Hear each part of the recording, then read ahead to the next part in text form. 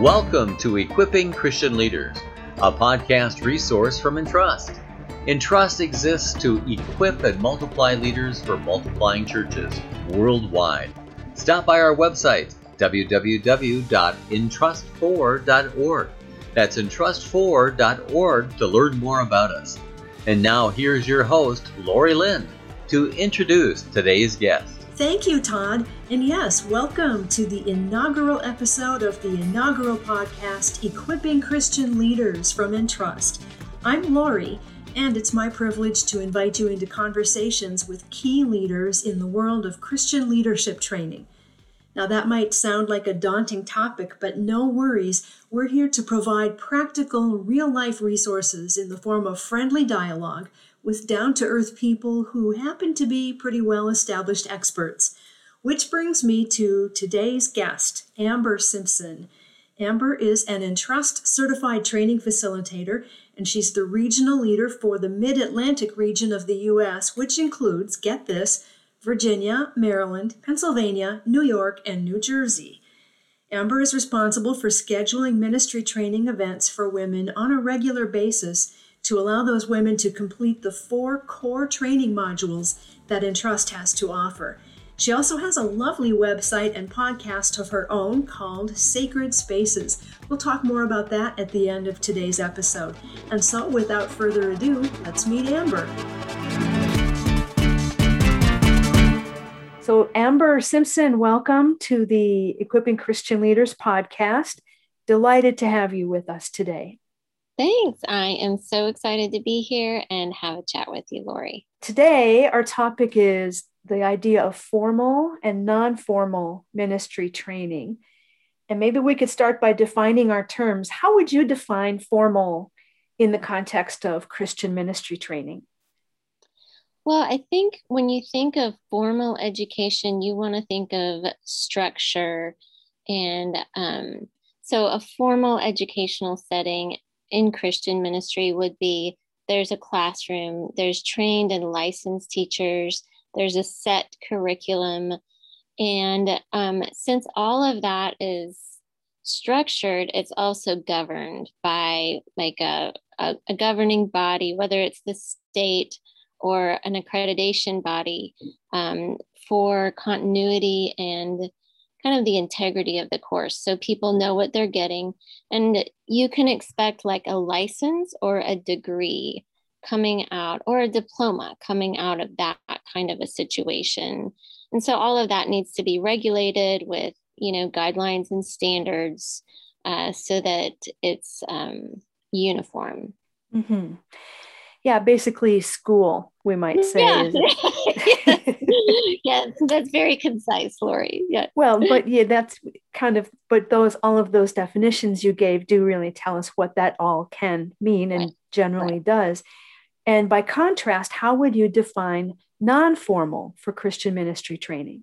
So actually, I would go to, there's kind of a spectrum you go from formal, which is like a school and it's very standardized and structured, to all the way to the other end of informal, which is like, it's a museum or it's a cultural park or battleground, or it's a place, or it's the home, and so it's a place where learning takes place, but there are no, quote, teachers and students, there's no curriculum, but people learn. And so that's kind of the two ends of the spectrum. And then non-formal is when you kind of bring those two together in a middle ground. And so you do have maybe not teachers and students, but you might have facilitators and participants where they may have a certification, but not a license or a degree.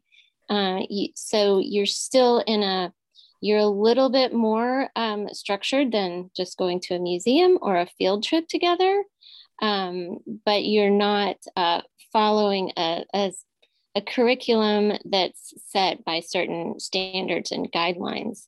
So non-formal can be a conference or a seminar, webinar these days, or it can be, when the Christian settings, it can be like Awanas where it's, they're not licensed teachers, but they are, they're quality volunteers that are committed to the kingdom. And so it's kind of non-formal is a mix, and more of a middle ground of the formal and informal. Mm-hmm. What are some scenarios where like formal training might be preferential or more beneficial to a certain kind of a learner? I think of pastors and counselors where the people that they are caring for rely on them for a certain level of expertise, and they are directly caring for not necessarily a large group of people, but a specific, people are depending on them for specific expertise. We expect of our pastors a level of biblical knowledge, right? And theology, because they are leading us Sunday mornings in preaching and in teaching us the word and bringing us insight into the word. We also depend on our pastors for character, and so that he would shepherd the flock in a humble way, and that we could look to him as a model of character and spiritual maturity and growth, and that he would be leading other people in that way. So we look to our pastors for a certain level of knowledge and skill and maturity or character. I also think of counselors. We look to them for a certain level of training to get people through traumatic instances, or to get people through emotional issues and processes. And so when you're looking to a leader for a specific skill level and you depend on them for a particular competency, I think in that case, formal education is also seminary professors. And, because of that structure and that the oversight, the standardization, our seminary professors, our college professors need to have a degree so that they follow that formal education, those guidelines and standards of operation. Okay, and that does raise a question, though, because I believe in that answer, what you said, I completely understand and agree. We're kind of saying that, like, for a pastor to be theologically, biblically prepared to lead a flock, he needs formal education. He needs to go to a seminary. Yet in much of our world, that's just not feasible. There are no seminaries, or it's illegal, or someone can't afford to uproot and move somewhere and pay a lot of money. And in fact, Entrust is providing what we call equipping for pastors in non-formal ways. How does that work? And is there a way to keep the quality of formal training in non-formal training? That is a very good question. I kind of threw that at you there, but that's troubles me at times. I'm really curious your thoughts about that.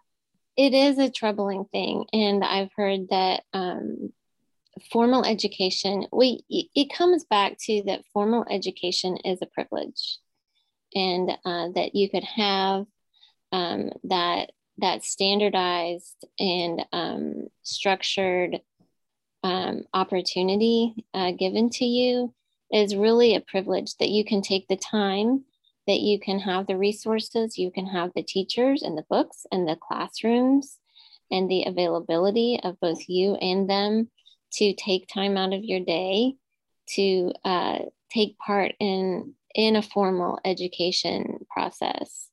And so when that is not available in many parts of the world, then you do need to go to a non-formal.